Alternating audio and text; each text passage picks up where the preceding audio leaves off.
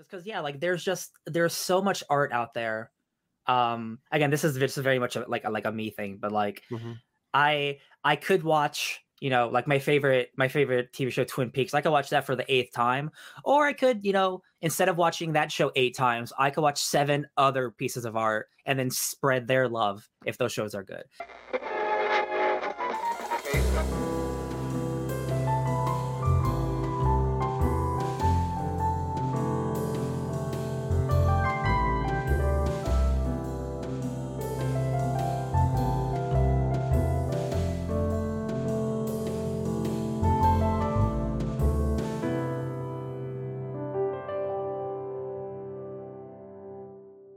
Hey, I did it. It's another episode. This is a very special episode too, so let's get into it. I'm Brandon T. McClure, your guide on this journey through the fandoms of your favorite podcasters. Welcome to the penultimate episode of Season 2 of Conversation. Before we get into this week's episode, however, by the way, if you'd like to skip all this kind of preamble stuff, the interview is time-coded down below, so check that out. But let me just shout out Kit Marie Rackley. I loved the episode from the Coffee and Geography podcast. Love talking to them, and I really hope I get to do it again soon. They were so insightful and so wonderful, and thank you again for being on the show. Also, I just want to remind everyone, as I do every week, or every time a new episode drops, to rate the show on your podcatcher of choice. It helps a lot. And follow us on Twitter at ConversationPod. At Conver_station. Well, the link's in the description. Either way, you can also follow at Fake Nerd Podcast on Instagram, where updates on the remaining active shows in the network are posted. And send some questions or letters my way at conversationpod@gmail.com. If I get enough, I'll do a special episode reading them out and answering questions. It just kind of sounds fun, don't you think? All right, well, let's get into our guest. If you know any of the other shows on the Fake Nerd Podcast family, then you probably know Ryan Eleopoulos. He was one of the co-hosts of the Fake Nerd Podcast and many of the other shows that we did, such as Basement Arcade, of course, Fake Nerds Watch, Fake Nerd Book Club. Really instrumental in a lot of those shows and getting them out there, and so on and so on and so on. Importantly, this interview was conducted when we still had most of 2023 ahead of us. We were looking at a very strong year, and it ended up being a strong year, but it also ended up being our last.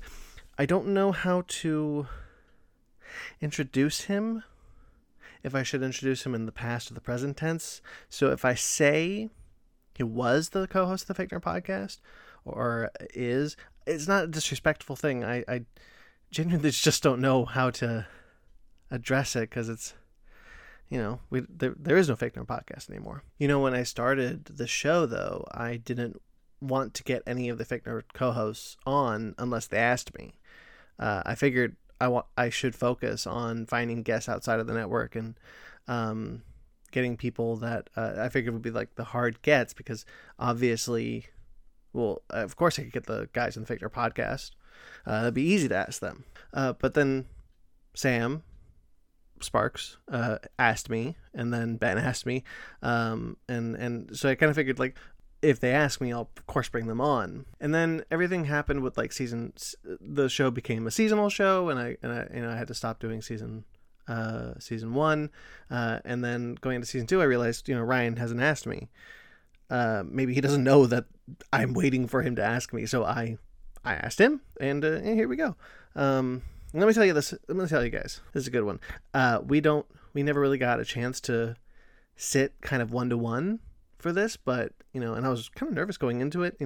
Interviewing my friends is a tough one, but I've known him for years, and I'm glad we got the chance to like sit down one-on-one and have this conversation. It's a really good one. He's very insightful, and, I think I pulled out some good information from him. We mentioned a few times on the show. This is kind of the part where I tell you, like, give context for the interview. The 7th anniversary hadn't happened at the time of the show. It obviously did happen. The time he has this episode is actually kind of funny also, because we talked a little bit about X-Men 97, which we thought was supposed to come out in 2023, but now we know it's 2024, sorry. And probably, I think, this month. So, because we're in March now. So that's kind of funny. We get into a lot of things such as the importance of respecting art and creators, finding comfort in uncomfortability, and the need for diversifying tastes, how burnout affected him, which I didn't know he got burnt out. I kind of realized it afterwards, because part of the reason why we don't have a show anymore is because, the four of us got really burnt out. But, hearing it then surprised me because I hadn't gone back and listened to this for a while. But also the desire to be positive and progressive, which are really important things to him, and became really important things to the show. Obviously, they were important to myself and everyone else, and so much more, guys. A lot of, I try to, on this part,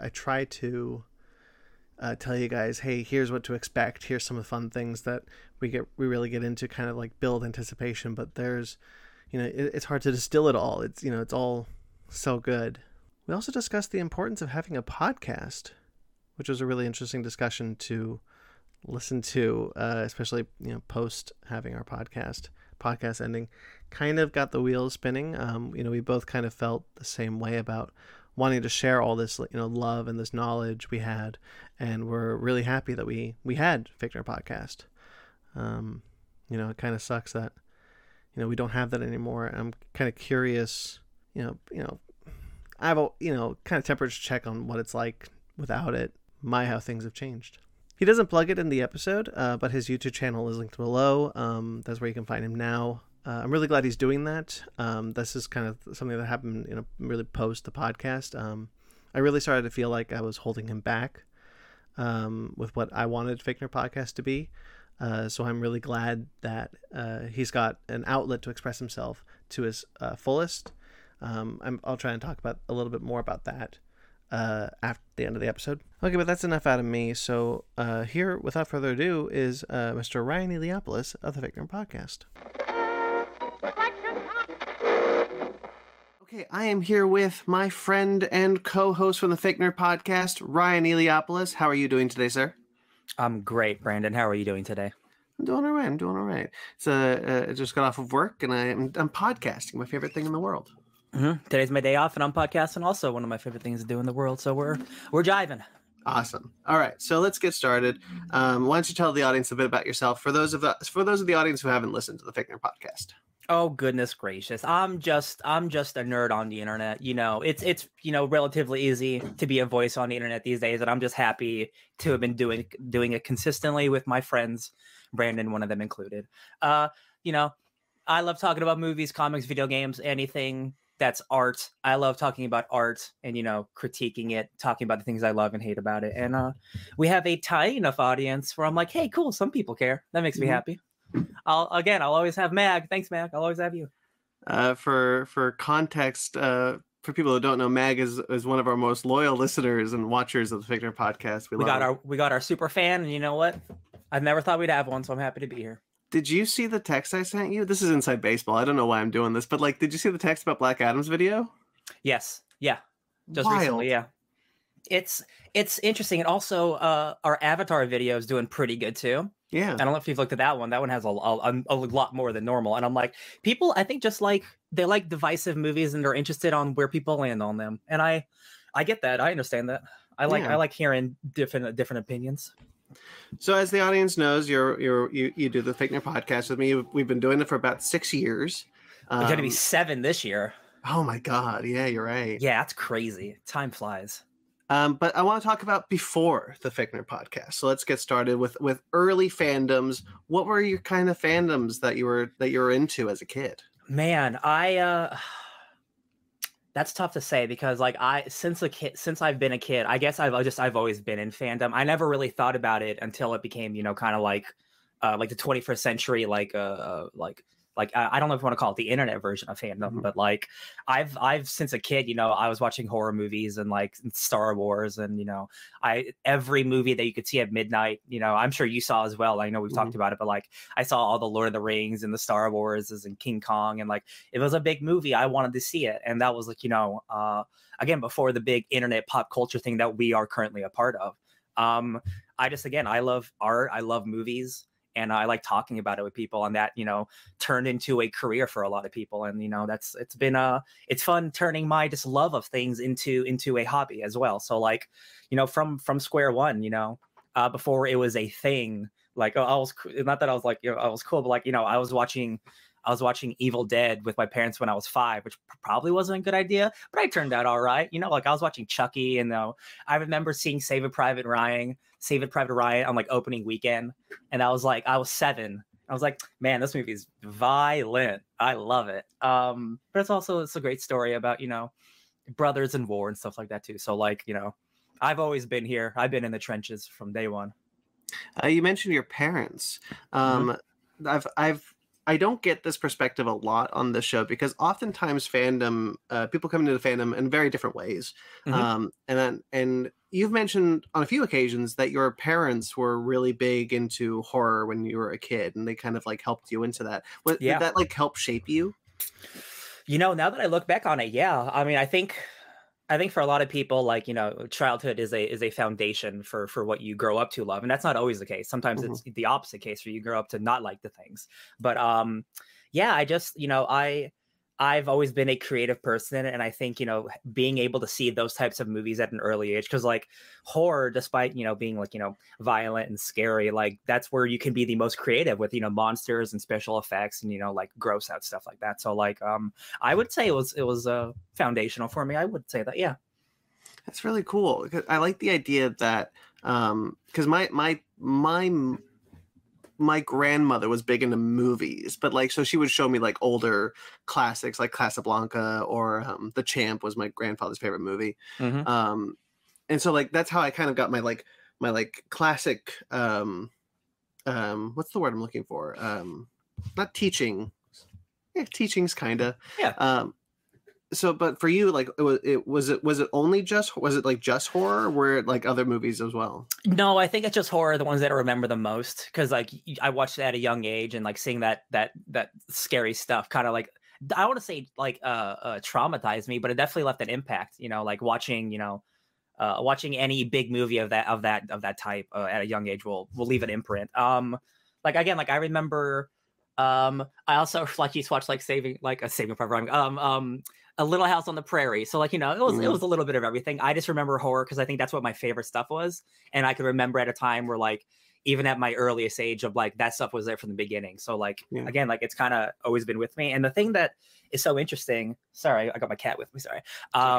Like we are in the critical lens of reviewing this stuff. And both my parents, like they are the least critical, like they just love movies. And that's kind of like, it's a weird way to say, that's why I love the type of person I am when it comes to being critical. Cause like at the end of the day, I'm just here to see a movie. And like, if that movie's cool, I'm going to jive with it, no matter what type of movie it is. I will always meet a movie halfway. That's like my favorite thing about like my dad and his love of movies. Like he grew up, you know, he was an older guy, and like he got to see like the new Star Wars movies. He loved the Transformers movies, anything with big special effects. He's like, you know, I grew up where none of that was even possible. So the fact that it looks real, I don't care how bad it is. I'm seeing a robot on the screen. That's insane. So there's a part of me that it will always be that too. So no matter how, you know, critical I can be, I'm like, that is a big robot though, right? Like that is cool. Like, you know, it's a fundamentally, objectively cool thing, giant robots. Yeah, that's true. I remember walking out of the first Transformers film and be like, wait, do cars not just turn into robots? It's not the world we live in, unfortunately. It's a sad world, really. Yeah. That's why we go to the movies. So with your early fandoms, what would you say you were kind of, you talked about movies. I know you're a big comic book guy. Was that like also when you were a kid? So I have been a big comic book person before I actually got into comic books, because, you know, we grew up in the 90s and early 2000s and stuff.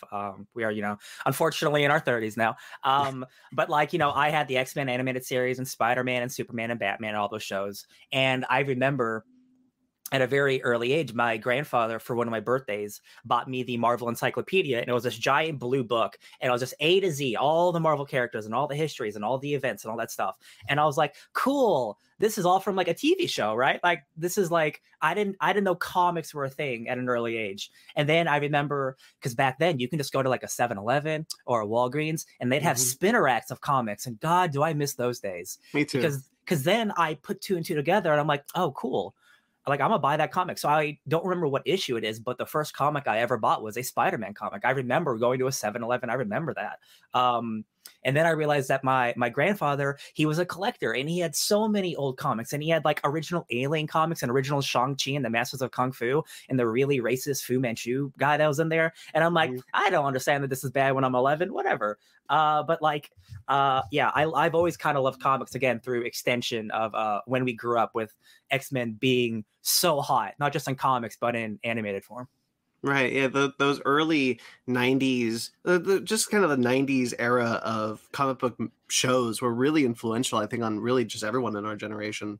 Yeah, 100%. Yeah, specifically, like I think X-Men and Batman are shaping. Like we're getting like sequels to those shows and stuff. You know, now Yeah. like we're getting a new X-Men show. Like I think this year, like the sequel to that show, which is like, you know, we're also in the age of nostalgia where we're just seeing everything over again. Which, you know, with X-Men, I'm not really complaining.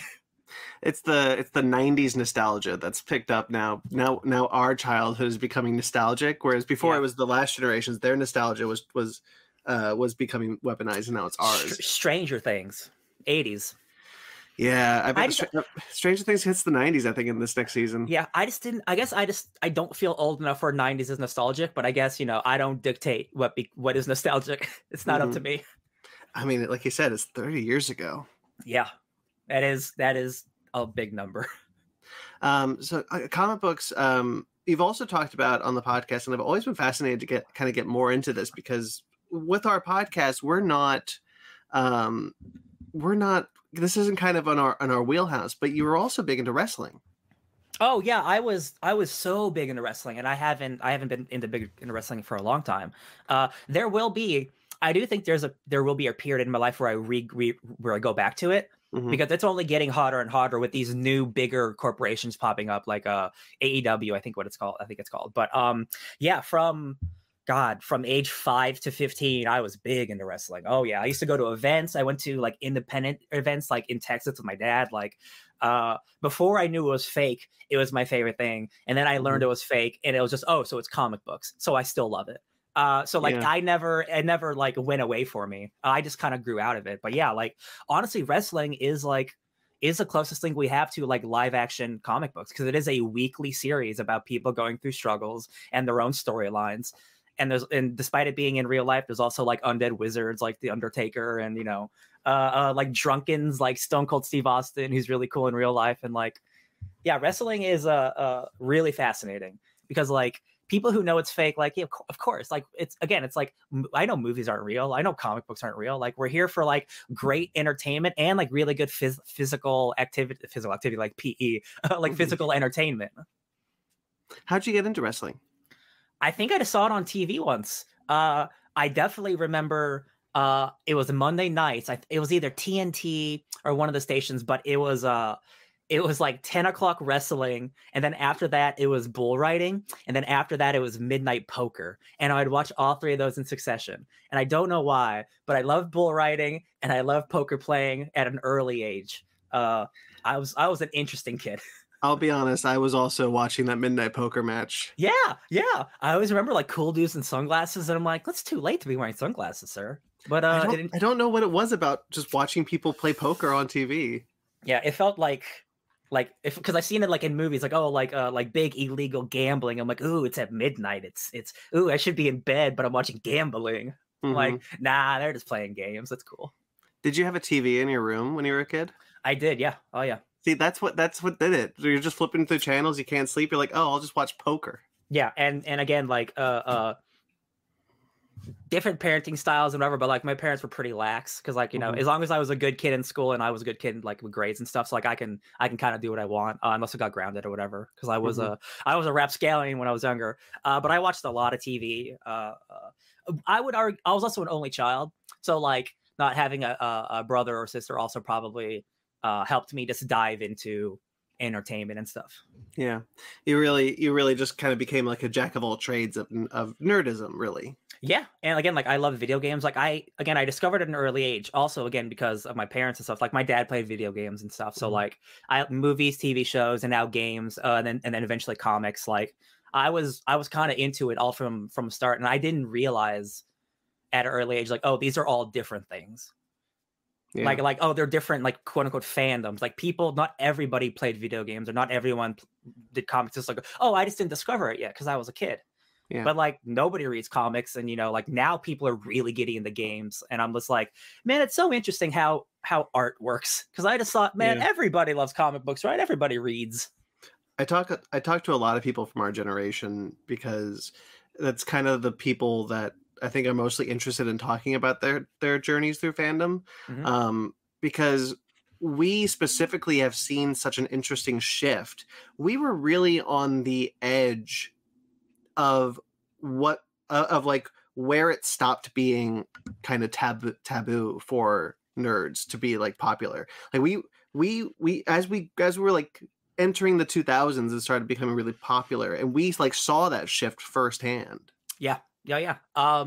And I'm gonna say, like, I definitely was like big and nerdy. Like, I guess I got lucky because I was also just like, I had a big personality in high school, so I think a lot of people forgive just how like ridiculous and nerdy I was. Mhm. But also, like, that was like right at the beginning of like the big comic book boom. So like, seeing like when I graduated, like, when, like, 2009, 2010, around there. So like, the MCU has started, right? So like, Yeah. I already like Iron Man, and there's a big Iron Man movie out. So like, the synergy is like perfect. Yeah.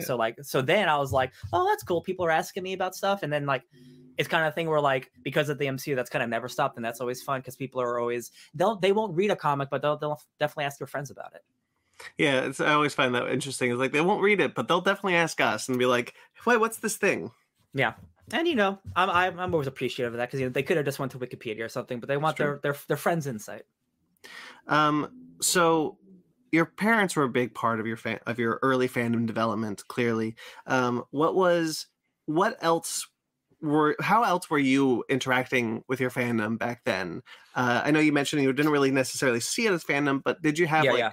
a circle of friends or message boards, even things like Oh, that? oh yeah, yeah. I was heavy. I was heavy on all types of message boards. I was really big on IGN. I still got IGN just as like a person who checks out their stuff. But like, Yeah. I was like on their message boards and like typing in their comments, and like, I really like that. I was heavy onto like StarWars.com, and like on their fan fiction section. I loved writing about dark Sith wielders when I was like 15 years old. That was fun. Let's see. I tried. I played a lot of video games, and I tried to become really good and go to tournaments, but I was never very good. But I just Hmm. like playing with my friends. We did a lot of like LAN parties, specifically with Halo. God, did we play a lot of Halo together?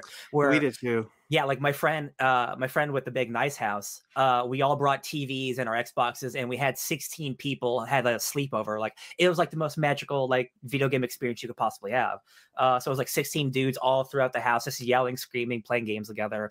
So that was good. Again, the internet and like the rise of like video games and being online and stuff, like, definitely really helped too. Because like being again, like, an only child and stuff, like, I had friends, but like, I really liked being online. Yeah. Because like, being online is somewhere where a lot of nerdy people can connect with each other. So, but even before kind of the internet boom that we saw, you were really interested in that online community. Oh yeah, definitely. I think the biggest one when I was a kid was probably Star Wars. Hmm. I still love Star Wars, but like, man, that was where like Brandon, I would do a weekly character segment where once a week on the IGN Star Wars forums, I'd go, here's a character we're going to spotlight, and here's where you can find them in one of the movies, and here was one of the books you can read that I never read. And I was stealing it all from Wikipedia. And Uh-huh. I just want to talk to people about Star Wars. I don't care what it is. I'll pick this random droid I've never heard of. So yeah, definitely. Because message boards were around even before I got on them. They were big in Yeah. like the 90s and stuff. So by the time I got to them in the early 2000s, they were already popping. But yeah, definitely, I was big on message boards. Not so much anymore. Yeah, message boards were basically social media before we had the name for it. Absolutely. Oh yeah. Oh yeah. You mentioned it in passing. I'm not going to let it go. Fan fiction, Oh yeah. because that's also kind of a community, isn't it? Was it even for you back then? I wouldn't say it was a community as just so much an outlet for me to, as someone who is a creative writer, somewhere for me to have an outlet. Hmm. And again, like, I guess I didn't even like really think of it as like, not like a taboo thing of just like, I'm just writing a story about like a fake Jedi or whatever. You know, like I didn't think about it as like a label thing, not to sound cool or anything. I just, Sure. it's just something I did. I didn't think about it that way. It's because like I've never really cared what people thought about me or what I did. It's just like I'm just doing things, and if you respond to it, that's cool or whatever.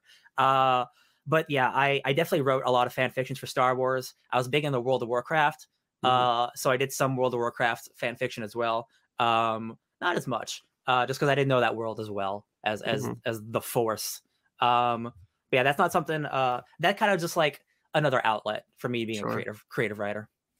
Yeah, the fan fiction has always been so interesting to me because it's like it is a community, but can also be an outlet, as you said. Oh yeah, I think it's a really good outlet for people in fandom to do fan fiction. absolutely. And that's where like, I mean, you can ask, I would argue, any of the current writers, and they've done fan fiction. Oh, What sure. they're doing right now is just being paid to do fan fiction, right? Because like they're not the ones who created these characters. Like I've heard that in so many interviews. Is like people who look down on fan fiction are stupid because like you're just writing. You're just writing about characters that you legally can't like. You can't get paid to write these characters unless Disney does it for you, right? Like you will get sued if you do a Wolverine comic. And if you want to have fun just writing a fun Wolverine comic, like where's the damage in that? Like don't look down on that. It's someone just being artistic. The showrunner for Star Trek Picard season 3 has talked about extensively how this season initially was a movie. He had an idea for like what would this 5th Next Generation movie be, and now he gets paid to write it. And essentially, he had fan fiction in his head. If you think of like, hey, this would be a cool story to see, that's essentially fan fiction. Yeah. Oh yeah. Yeah. Again, like any current, like especially in the X-Men office, like all people do is speculate of like what you want to do with your favorite characters. And like now, like in the Krakoa era, like there's so much fun stuff happening, and like so much just like Betsy Braddock is Captain Britain, and that has been people's dreams for so long.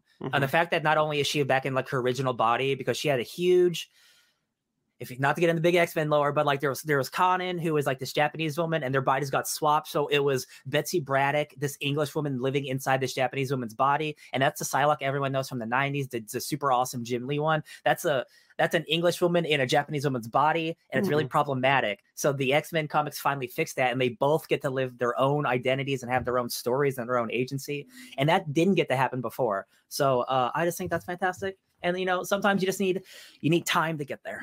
Yeah, and honestly, you need fan fiction, right? You need fan fiction, absolutely. It's a good creative outlet. Yeah, and there's so many fan fictions that were like, here's how I solve the really gross body swap problem, and then they finally just made a canon, and everyone was really happy about it. Can you give us an example of maybe a character that you wrote that you really liked? See, here's the thing: I didn't do any comic book stuff. It was mostly original. I definitely remember the Star Wars one that I did. It was another, because Asajj Ventress is one of my favorite Star Wars characters. It was another secret Dooku apprentice who was battling Asajj for like control of like who gets to be Dooku's apprentice. Like I remember that storyline specifically.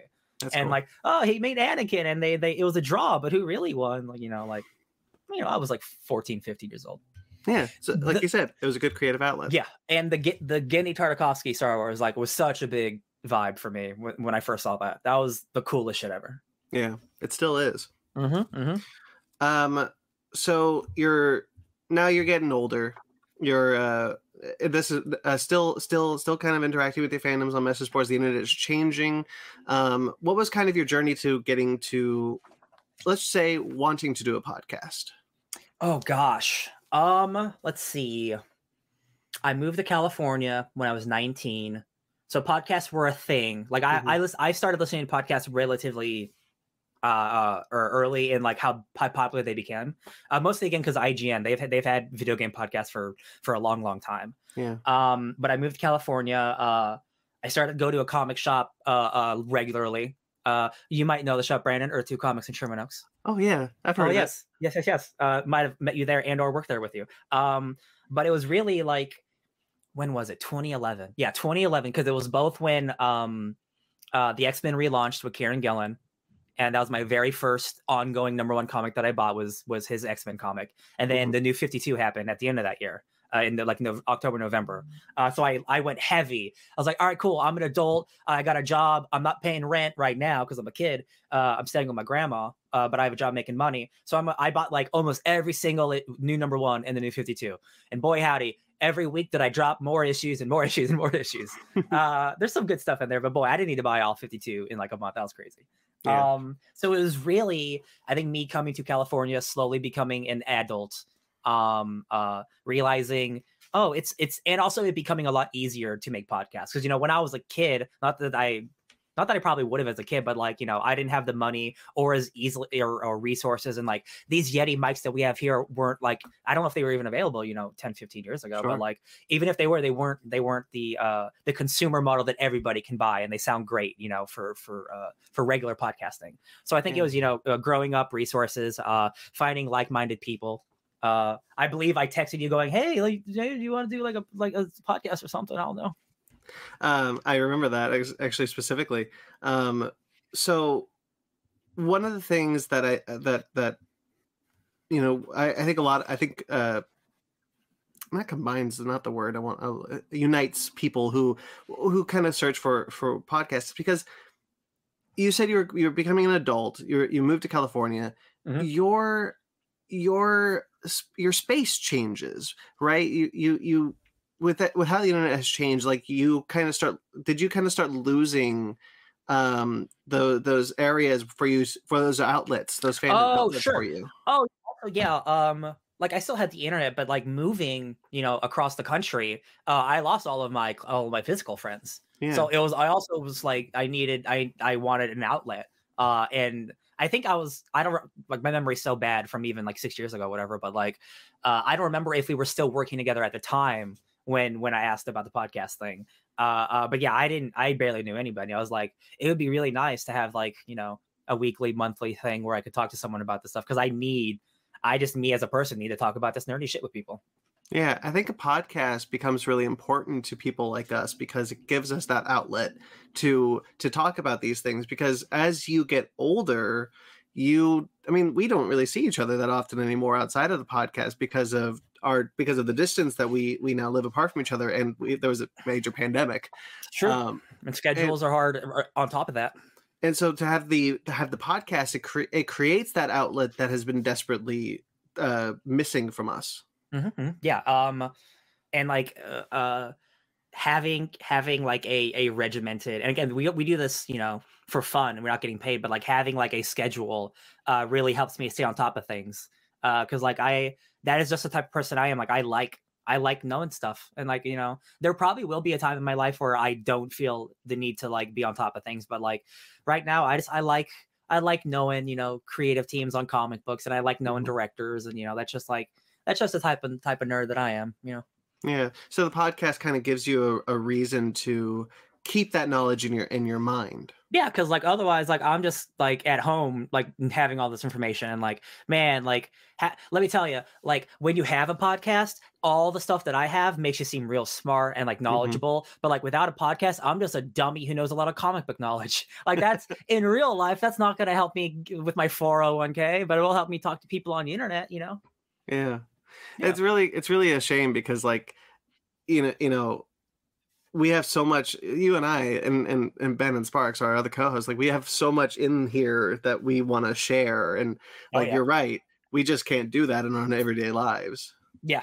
And there are jobs that allow for that, but those are already taken, and those are hard to get. So, here's to the future of that. So we talked a little bit about how things change when you become an adult, as far as like you said you didn't have a lot of personal friends anymore, and you still had the internet. Did the internet become kind of more important for you? Let me stew on that. More important. I'm not going to say it became more important, but it being there was really, well, I guess, sure. It was really nice because like, again, like, in being in the digital age, that also just means that like I could, the availability of shows and movies and like new games to play and stuff became available to me. So like, I guess so, sure. Cause like, I'm always someone, like when Netflix came around, like with the DVDs, I was someone who like I got the maximum. Give me like 2 or 3 DVDs. Like I was renting so much stuff. Like I wanna watch as much as possible. I love seeing things that I've never seen before. I'm someone who doesn't rewatch things that often, unless it's usually for the podcast or like I'm watching it with friends or family. Because instead of seeing something I know what's going to happen, I would always rather see something new to like, take in a new piece of art. So with the vibe of the internet and the rise of like the digital age, like I've seen way too many movies. I've seen a lot of movies. And luckily, I got friends, but like there was a long period where like I was just working and I was just like watching a lot of Netflix. I want to like go deeper into that kind of idea of like new piece of art that for you, for a lot of people, I guess there's a sense of comfort. It's comforting. Yeah. Yeah, there's a sense of comfort to watching something over and over again. But for you said you prefer to always, if you have the choice between watching something you've already seen or watching something new, you would always pick something new. Yeah, nine times out of 10, I do like to pick something new. Yeah. And I do have, I do have comfort things, but I honestly don't go to them that often. Yeah. Just because, like there's so much art out there. Again, this is very much like a me thing, but like I could watch like my favorite TV show Twin Peaks. I could watch that for the 8th time, or I could instead of watching that show 8 times, I could watch 7 other pieces of art and then spread their love if those shows are good, because people know I like Twin Peaks. If I on Twitter, hey, I'm watching Twin Peaks for the 9th time, guess what, I like it. Like I don't like, again, not that I need to add like add value to anything or to preach how much I love something, but like I want to give creators their due, because I know how hard it is to make things. I just really want people's names to get out there, because like making art is hard, and getting it out there is hard, and having it be out there to be judged by people's hard, and I respect anyone who tries it. So I want to give everybody their due if I can, which is hard because literally so much shit comes out, it's impossible. Especially nowadays, because back when we were kids, there wasn't this much. No. It's definitely gotten a lot harder to kind of live in that new space. And for me, this is a me thing. Like for me, it gives me a lot of anxiety, because I'm like, oh yeah, well, there's so much new and I want to see so much of it. And will I get to before I die is like a constant thought in my head. If you took away every single other streaming service and it was just Netflix still alone produces way too much content for anyone to see. Yes. And if you extrapolate that to like the 10 other streaming services who are now also putting out their own content, it's just like, if you only watch TV shows, you will never be done. But I also love movies and comics and like and all these other things. So it's just like it's tough out there. It's tough. But I have only seen Twin Peaks like 4 times. So give it time. I might become that person, but not yet. Now you have streaming services taking off material that they make for the service. Like, will I get to watch such and such before it's taken off of HBO Max? That is so terrifying. Like, thank God. Like HBO took Westworld off, and like Westworld might not have ended the way people wanted, but it's still a show that people deserve to see. Yeah. And just if that was like a Showtime show that was being licensed to HBO and they took it away, I get that. But it was an HBO show, and now like, unless you buy the DVDs, like how are you gonna or buy the episodes like on Apple? Like, I just think that's baloney. I think it's just baloney. Yeah, we've talked about that a lot on our podcast. I love the digital age, but like it definitely has its issues. Oh yeah, I mean it's a double-edged sword, right? Like we're being given so much material, and a lot of it is really good, but a lot of it is also being taken away. Absolutely, it's weird. Would you say that your comfort place is actually in the new rather than in the familiar? Oh, absolutely, yeah. I remember I made like Ben, who's one of the co-hosts of the Fake Nerd podcast. He's nostalgia's bitch, right? He loves old stuff, and like I'm the future slut. I always want new things, because again, like it just like I would rather feel a new feeling than an old feeling, even if it's like, because like when I think of my comfort things, like it's like, oh, I want to watch like Hereditary again, and that movie like gives me nightmares. So like also like my comfort things aren't always. Twin Peaks is also like a like half horror show, so like my comfort things aren't just like easygoing things because I'm just like a weird person, and I tend to go to like the weird stuff. Yeah, but I definitely like new stuff because again, like I would rather be surprised than just be like, I know what's around this corner. Even though I like it, like I'd rather be surprised. I like the adrenaline rush. I'm an adrenaline junkie. You know, like I love the oohs and the ahs. Yeah, you almost find comfort in the uncomfortability of it all. Oh, absolutely. 100%. Yeah. Yeah, that's really that's always been really interesting to me about you is that you know, I love that you showcase all this new stuff, but I've always been, you know, we're all different. All four of us are different. Oh yeah. Obviously, but like the way you kind of like run head first into uncomfortable places is almost admiring. Yeah. Because again, I was very much like very when I was younger, like milquetoast. Like I liked very much all this like the same things that I didn't branch out. And then I couldn't tell you what it was. I wish I knew, but I saw something that was like, wow, I've never seen that before, and I want to see something more like that. And then it opened the floodgates, and from then on, from being being a teenager on, I was just like, I watched again. I said this before on the regular podcast, but like when I was a teenager with Netflix, like I watched so many South Korean movies that I couldn't tell you half the names of them. I was just like, Netflix can bring it to me, I'll take it. Give it to me. Just give it to me. I was like, South Korean drama, sure. South Korean horror, give it to me. I love it. I just like it, especially growing up in America. I'm about to get woke, get broke. Be careful, Oh, guys. No. Oh no. Like especially like my age, like the older I get, almost all the content that I've seen in my life has been made for and has featured white people. And there is an entire world full of content that I have not seen that doesn't feature white people, and it has different tones and different styles, and there's like different mentalities and different ways of thinking. That just like the older I get, the more that I appreciate that and the more I want to see it. Because guess what? I know what like two white people falling in love in a rom-com looks like. I've seen that a zillion times. Same with an action movie. Like I breathe for not just like new stuff, but for diversity. Like I really do. Like I think that stuff is so valuable. And like anytime like you show me something new, I'm so happy, especially like, God, what was it? No, I can't say that. That was mostly white people. Sisu. I was like, that's not like a World War II thing, but that's about a Finnish guy, but he's white. Sure. But like, that's something, but that is still different. It's at least, it feels a little bit different, right? That was the worst example I could have said. It's a bunch of white people. Well, like, you know, there's Train to Busan, which is something that you've been championing for many years. That is absolutely one of my favorite zombie movies. And that is a movie you literally can't make in America because we don't have that train system in America. It's like, except we're going to try. It's going to be so boring. It's going to be so boring. And also just like, yeah, like it's just a different culture and a different way of thinking. And I really love South Korean cinema. Let me tell you guys. Oh my gosh.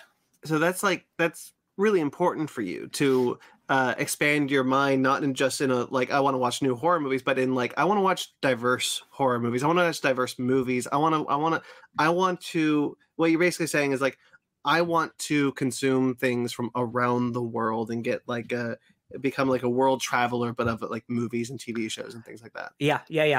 Specifically with like horror and sci-fi, or let's just go down to horror because like every culture and every civilization has like their own boogeyman, their own gods, their own devils, their own demons, and they're all viewed and they're all visualized in different ways. And you know, America, or at least Hollywood, like American Hollywood tends to do is just like take those ideas and just like kind of like makes them boring, or like as good as the Ring movie is, like it is taking an idea from a Japanese movie, or we went through a huge phase of like The Grudge and a lot of those types of movies in the early 2000s, right? And I was like, man, you can just watch those movies though. Like they're great. Like I understand adapting it for an audience that won't see it, but like again, like when Bong Joon-ho won for Parasite, like if people can get over like the reading gap of watching a movie, like you'd be surprised what you'll like. And I know I was younger, and this isn't Toonami's fault, but like I watched Toonami where all those things were dubbed for English, right? So like I grew up watching anime in English, so it took me a long time to get into, okay, I should watch the subtitled and hear the original dialogue. And again, that's not you can do sub or dub, like, that's not a slight on anyone who does whatever you want. Like I do dub sometimes, if but like I just prefer subtitle. Sure. Well, the difference there is when we were kids versus now, dubbing was done to like change context oftentimes. That's also true. That's also true. There's so many things in old anime that you would see that were that the context was changed to adhere closer to an American kid watching those shows. Be less violent or something, yeah. Be less violent. Whereas nowadays, I think we've gotten much better at dubbing something to be a lot closer to the material that it's trying to be. Yeah, I've like specifically, like I didn't realize this for years until I was a little older, but in Yu-Gi-Oh, like, oh, you're banished to the Shadow Realm, and I'm like, oh, they're just banished to like like another dimension until it's happy. Like, yo, no, those kids are dying. Those kids die when they get taken to the Shadow Realm, and like not in our show. They're just fine. They're just yeah. It's if you look at Digimon, Digimon is a really good example when you look at something being dubbed, because if you look at the old Digimon Adventure series, it was done in a way to kind of be a kid's show. It wasn't necessarily in Japan. It's not to say it wasn't, but like not necessarily as childish, so we added a bunch of jokes. We made sure that when a Digimon died, they knew they were coming back.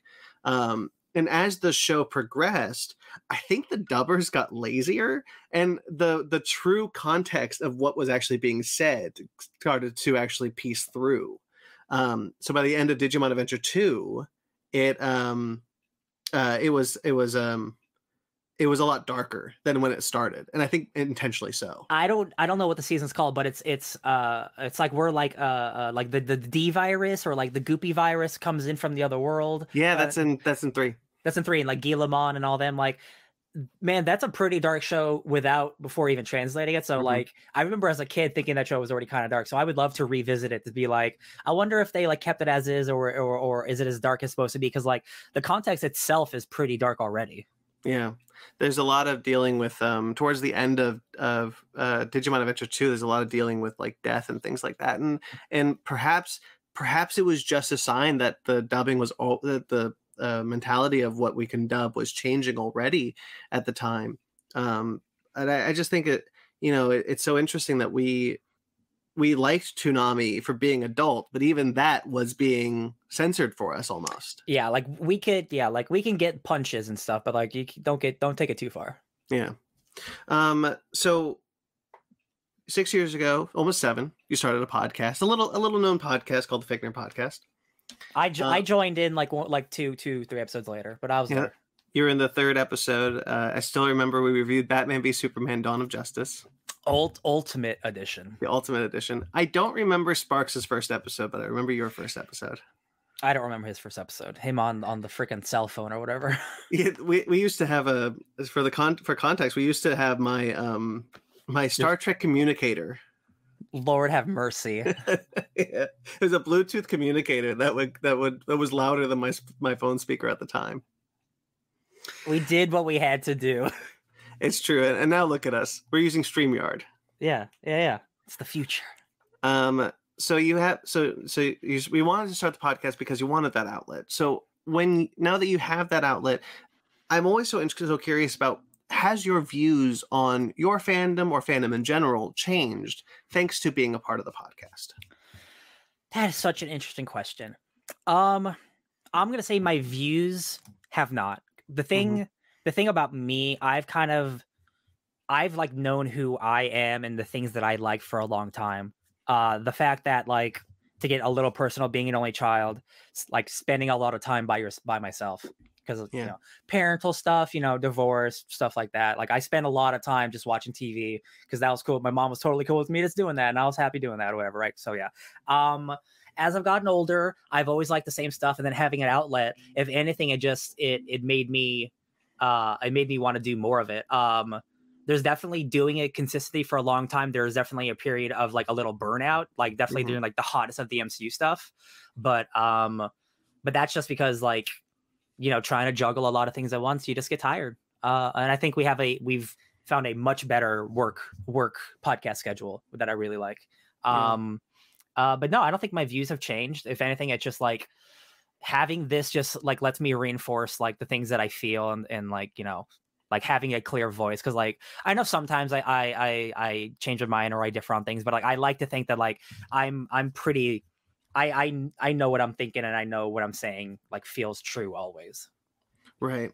Would you say that the podcast allowed you to, and I'm not trying to toot our own horn here, but like, would you say that the podcast has like helped you search out kind of new things and expand your fandoms and expand your knowledge of things? Oh, absolutely. Like obviously like anything comic book related, I'd be all over. And the thing that I like about this podcast is like I wouldn't necessarily always go and maybe read the first volume or something of a thing that's getting adapted.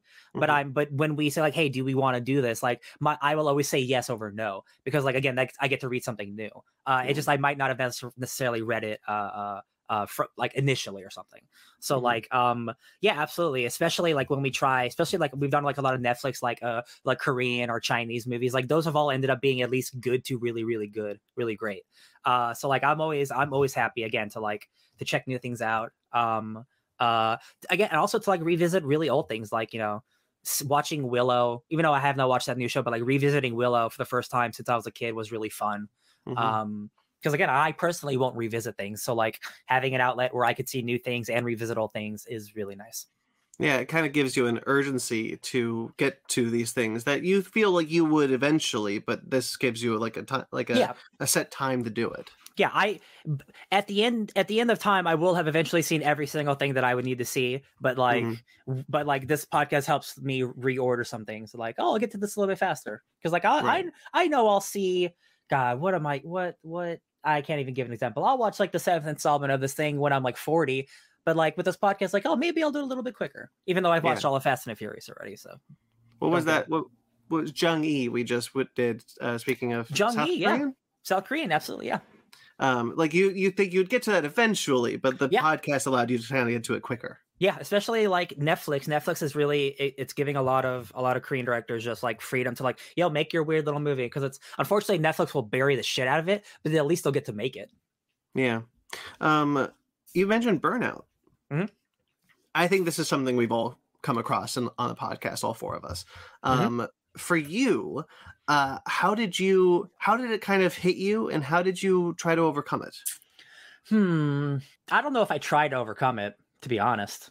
I think it just happened. I think it just kind of happened. Yeah. Cause like the podcast is something I really love to do. And it's not like I never not want to do it, if that makes sense. I just, again, like, sometimes you work 6 days in a week, and like, sometimes you record like a couple of weeks ago, I worked 6 days in a row, and 5 of those days I recorded a podcast. So I was just like, and it's all things I want to talk about. It's just like, it's just exhausting because I literally have no time to myself. And, it's not like that time won't be somewhere else, but you just really start to feel it after a while. And it's not always like that. Again, like that was a very specific case scenario. Yeah, I feel like, again, like that period of burnout is probably going to be over, because again, the way we're doing things now, it's like a little more like we're still gonna cover everything we want to cover, but like sometimes people just miss things, like like sometimes people on vacation, sometimes like people are really tired, sometimes like things happen. And again, like I love our small audience, but it is a small audience, so like I don't super feel bad if I miss one episode, because we put out a lot of shit. Yeah, it's true. You've talked a little bit about your job, and you have a full-time job as well as doing the podcast. It's true. And you talked about how last week, or a prior week, at the time of this recording, a prior week, that you were recording a lot as well as balancing your schedule, work schedule. Yeah. So is that, how do I want to phrase this? Is that difficult for you? And like a personal, does it like wear on you, like personally? Yeah. The thing is, like, In long term it doesn't. It's just Yeah, like sometimes I'm just like, man, I just want to take a nap. sure. Sometimes I just want to take a nap, or like again, it doesn't happen that often. So like it's not like a build up cumulative effect where like over time I'm gonna like explode or anything. So like Hmm. I don't think it's I don't think it's too bad. Yeah. Yeah. Um, but do you think that like, you would prefer? I mean, I think I speak for all of us that if we could do this full time, we would a Oh yeah, I podcast. would do, but man, like one of my they get flack because like they're like MCU shows or whatever, but like Hmm. they just do what they do. Like there's this channel called the New Rockstars, and they put out more content than us. Really? And all they do is talk about the MCU and speculate it and talk about the DC stuff. It's like it's just us, but like, and they're like they have like 4 million subscribers. Like they it is their job, right? They have to churn out stuff, but like Hmm. that just seems so fun, and I'm sure it is exhausting, but like just talking about like they put out like 5 different Kang videos, and I'm like, that just seems like a great time. All I want to do Yeah. is talk about stupid Kang shit. Um, so like, I would absolutely love to do this forever. So it's kind of Yeah, it's yeah. kind of the idea that like it's almost like your work schedule kind of gets in the way Oh yeah. of what you really want to do. Oh, of course, everybody's got a dream job, and like I don't know if my specific dream job is just like talking about Kang on YouTube every day. I don't know if that's it, but Hmm. like the dream somewhere is like is talking about something. Is like my dream when I was a kid is wanting to be like a talk show host, like a Jimmy Fallon, Jimmy Kimmel Hmm. type situation. But like I love nerdy stuff too much is to just be a general host where I'm like, the Cincinnati Bengals and then the weather. And I'm like, I will die doing that shit. Sure. I'm just too nerdy. I can't do it. So one day something will it's not going to fall in my lap, but something will present itself where I can do that. And I'll be there. Yeah. Yeah. I mean, I see it obviously. Like we all get really busy and we all get really tired, and I see it wear on us, and it upsets me sometimes because I wish that we could just do this all the time because we're a lot happier, I think, collectively when we just do this. Oh yeah. And again, like without this outlet, like I would be probably less happy, because like this Yeah. is where one I get to hang out with my friends, like that's always fun. But like talking about all the fun stuff, it is just fun, like shooting the shit, like comic book talk. Like I haven't had comic book talk in years. So like I already had it on the podcast, but then like because of the pandemic, like I literally haven't been to a comic shop in a long time. Yeah. Because the closest one since I moved to Anaheim, my closest one closed down because of the pandemic. So now I got to go far to get to one. Again, like first world problems, of course, but Of course. yeah. There's one last thing I want to discuss with you, because we're running up on the time that I Wait, this isn't a 4-hour podcast like the Fake Nerd podcast. Unfortunately, no. Hot dog. So progressiveness for now, we're a pretty progressive show. I like to think. We love insurance. Wait, progressive, is that insurance or is that car rentals? I think it's insurance. Okay, cool. That's Flo, right? Flo. I should know this. She's been. Yes, you're right. Yes, Flo. Yeah. Yeah. One of the we mentioned it even before. Like we're about to get woke, go broke, or that thing like that. I really appreciate that we are a progressive podcast. We are oftentimes trying to be a lot more positive than other people. Look, we mentioned it personally. We can make a lot of money if we just became right-wing YouTubers. We really could. And here's the thing: we don't even need to be right-wing. We just need to be shitty and negative. Yeah. Like we don't even need to like lean that far. But like, that's not a world I want to live in or a person I want to be. And I attribute the fact that we oftentimes try to look at the positivity to you, honestly, because when you came onto the show, one of the things that you said really rung true to me is like, I don't want to be negative. I just want to talk about things I like. And that's kind of just been our mantra for these 6 years. So for you, not only was it important to find an outlet, but was it important for you to find a kind outlet and a progressive one? I'll say progressive, yes, because like I don't want to. First of all, I'm glad all my friends are great people. I'll say first of all, because like I would hate to be doing something where like one of the people is secretly just like really racist or just like homophobic, and it's like we have to deal with that like in secret, or like they make a remark on the podcast and we just have to be like, oh yeah, like I'm just so glad we don't have to deal Jimmy. with it. Yeah, I'm so glad because like when I was definitely like being a white dude who grew up in the South in Texas, like Like I was lucky enough to have like progressive enough parents that they hid it from me enough, right? Like they Right. when I became older, they showed a little bit more. But I at a young age I knew people are people. Like listen, everyone's everyone. We come from different places. We look different. We're all the same people, right? I knew that from an early age. Um, as I got older and I realized other people didn't agree with me, uh, at first, like honestly, like when I was in my early 20s, like I was very middle of the road. Like, everyone has their own opinion. Like I don't take a side because like it's not right to pick sides. And I'm like, wow, like I'm siding with the racist by not disagreeing with them. Right. And that's something a lot of people unfortunately don't realize. Even with the people with the best intentions, like I did, like by not picking a side, you're picking a side. You have to stand against bigotry and racism and like and misogyny and all of this stuff that like in the year of our Lord, I'm not religious, in the year of our Lord 2023, we're still dealing with. I can't believe it. It's just like it's so I just everybody like it's just really baffling to me, Brandon. Like it's just something Mhm. that's like we're just people and like people don't like that other people are different from them. And I'm like, that's exactly why I like them. If Mhm. everyone were the same, that'd be boring as shit. And I'm like, yeah, but that's what white people like. They love how boring everything is. And I'm like, that why would you want to be? It's just I don't get it. It's just not a mindset I want to be in. It's a terrible like that's why I moved from Texas because man, I was surrounded by a lot of racists.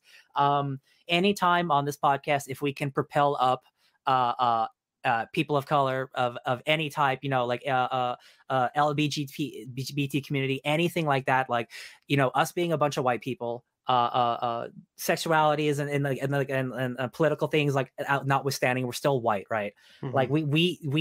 we have a voice where some people wouldn't have a voice. So like we need to propel up art made by other people because like again we can cover all the big stuff, but again a lot of it is by white people. So Right. like I'll give a lot of credit honestly to Sparks because like I'm a progressive as hell person, but upon meeting that guy, like that dude is a true champion, and that dude helped me become a true champion. Like for real, that dude is a beautiful person from the soul.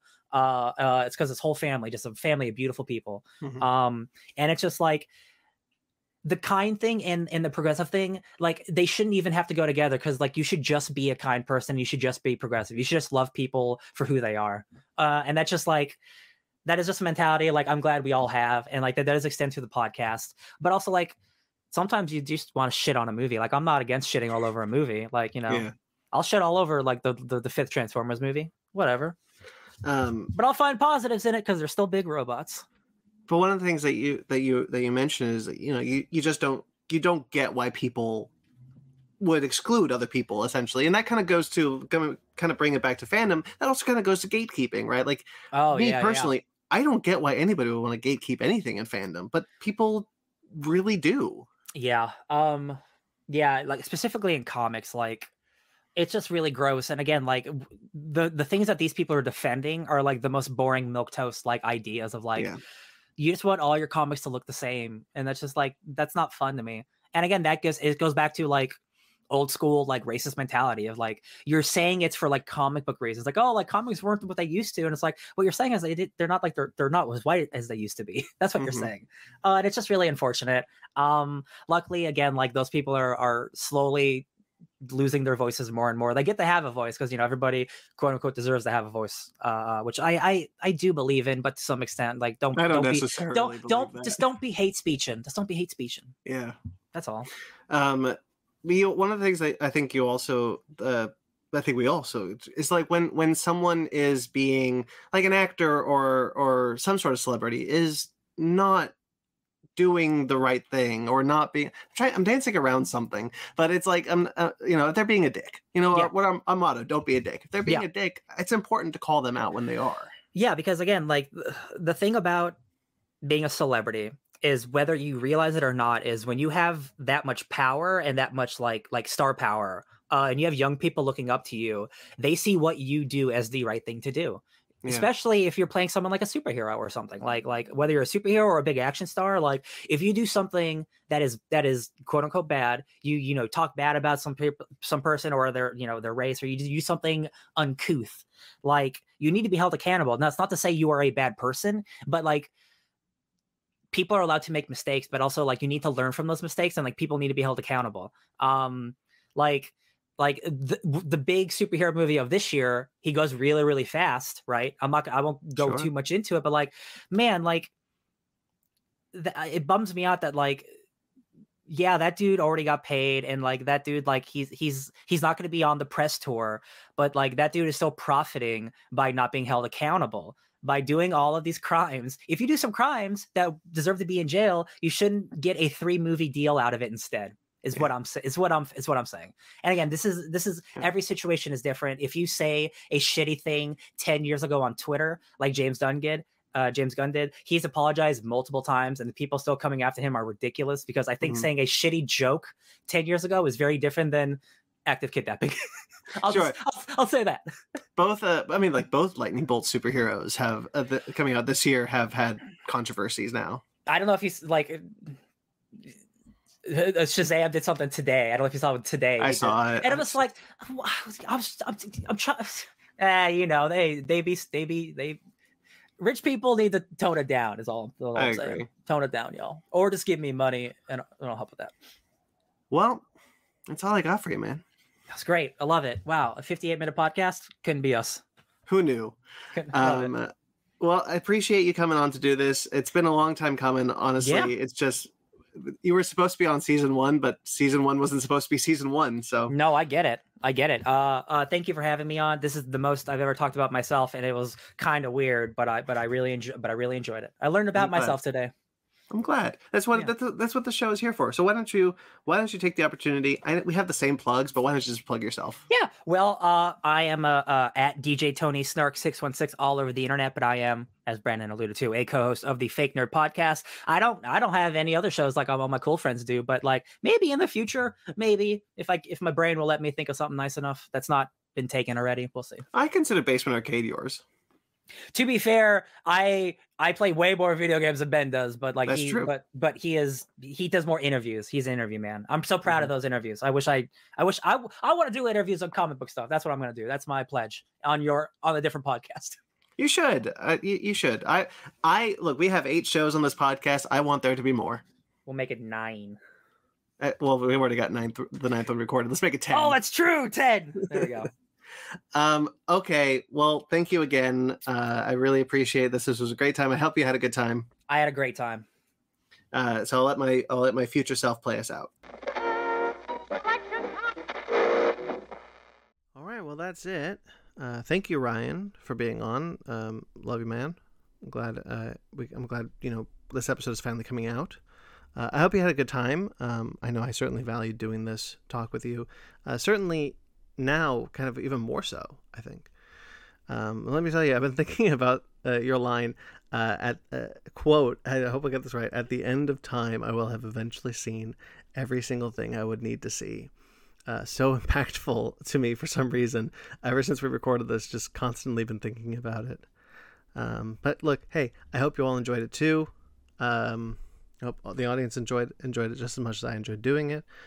Please check out Ryan over on his YouTube channel, which is linked below. That's his primary focus now, doing some video game stuff, really fun stuff. He just did something with Ben. A Nuzlocke video game, a Nuzlocke Pokemon thing, I think is what it's called. I haven't watched all of it yet, I'm sorry. But please check out his YouTube channel. It's linked below. And of course, look, hey, there's hundreds of Fake Nerd Podcast and Fake Nerd Podcast adjacent episodes for you guys to check out Ryan and myself on. But I really don't have much else to say at the end here, because there really isn't a lot to plug. So I'll just say that you guys should check out The Real Score, which is released its 2nd episode. Finally, The Mask of Zorro, I believe it was. A lot of fun to do. More episodes of The Real Score are coming. These are kind of stuff we recorded during the strikes that are coming out now. A little slower increments. Our editor had a baby. Congratulations, Sam. And of course, Basement Arcade Pod's menu. Ben is, hard at work, getting some stuff there. But those and Conversation are the only shows that are active at this current moment. In the future, who knows? But for now, that's really it. Links to those can be found on our social media and on our website, which is linked below as well. Of course, check out our TeePublic while it's still up. If there's something that you want to grab, I still need to grab a Conversation shirt. Really want one of those. Before I do the last couple bits, I will say also that I'm writing again, which has been a big deal for me. I haven't had a chance to write in quite a while. Losing the podcast really hurt kind of my creativeness, and losing another creative outlet, which I'll talk about in a little bit, really hurt. So that kind of affected my brain. But I'm writing again, and it's been a lot of fun. Thank you to Atomic Geekdom for putting up my stuff. There's 3 articles that you can check out now. I'll link the website, Atomic Geekdom. The Supergirl, Kevin Conroy pieces are up now that you can check out, as well as one other that I don't remember. And coming up is a really exciting one, a piece about the DC animated original films, and the quote-unquote the Tomorrowverse, which is a really fun piece that I wrote that please check out when it's up. I'll link it. I'll have it linked on my socials. Speaking of socials, please give the show Conversation some love on social media, please. At @conver_station. Leave a 5-star review on your podcatcher of choice if you can. That's a big help. Send me questions or letters or things at conversationpod@gmail.com. Really would love to read some stuff like that. Has this show helped is weird because like who's it helping? Me. But something. It would be fun to read it out, just comments and things. Tell me about your fandom. Yeah, tell me about your fandom. That'd be a lot of fun to read out. By the time the next episode is out, I think I'll have an update on kind of what I'm planning. I'm not really planning, I'm kind of in the planning stages of what my next moves are going to be. So stay tuned. Who knows? But I'm hoping to have an update by the time the next episode is out. Give it a month or something. I don't know. I don't like giving you guys time frames because like I'm always wrong. But look, thank you for your support as always. It's always important to me. I love that you guys keep coming back to the show. I get a lot of great feedback from the show. I love doing the show.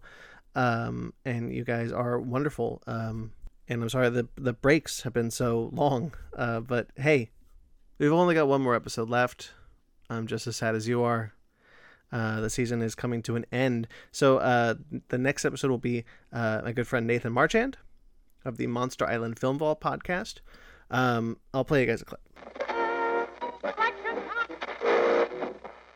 Because I was saying like, okay, here's your spectrum. All right. Worst nerd fandom, Star Wars. Can't make these people happy. Best one, MST3K and Rift Tracks. Almost nobody fights with anybody and everyone just has a good time.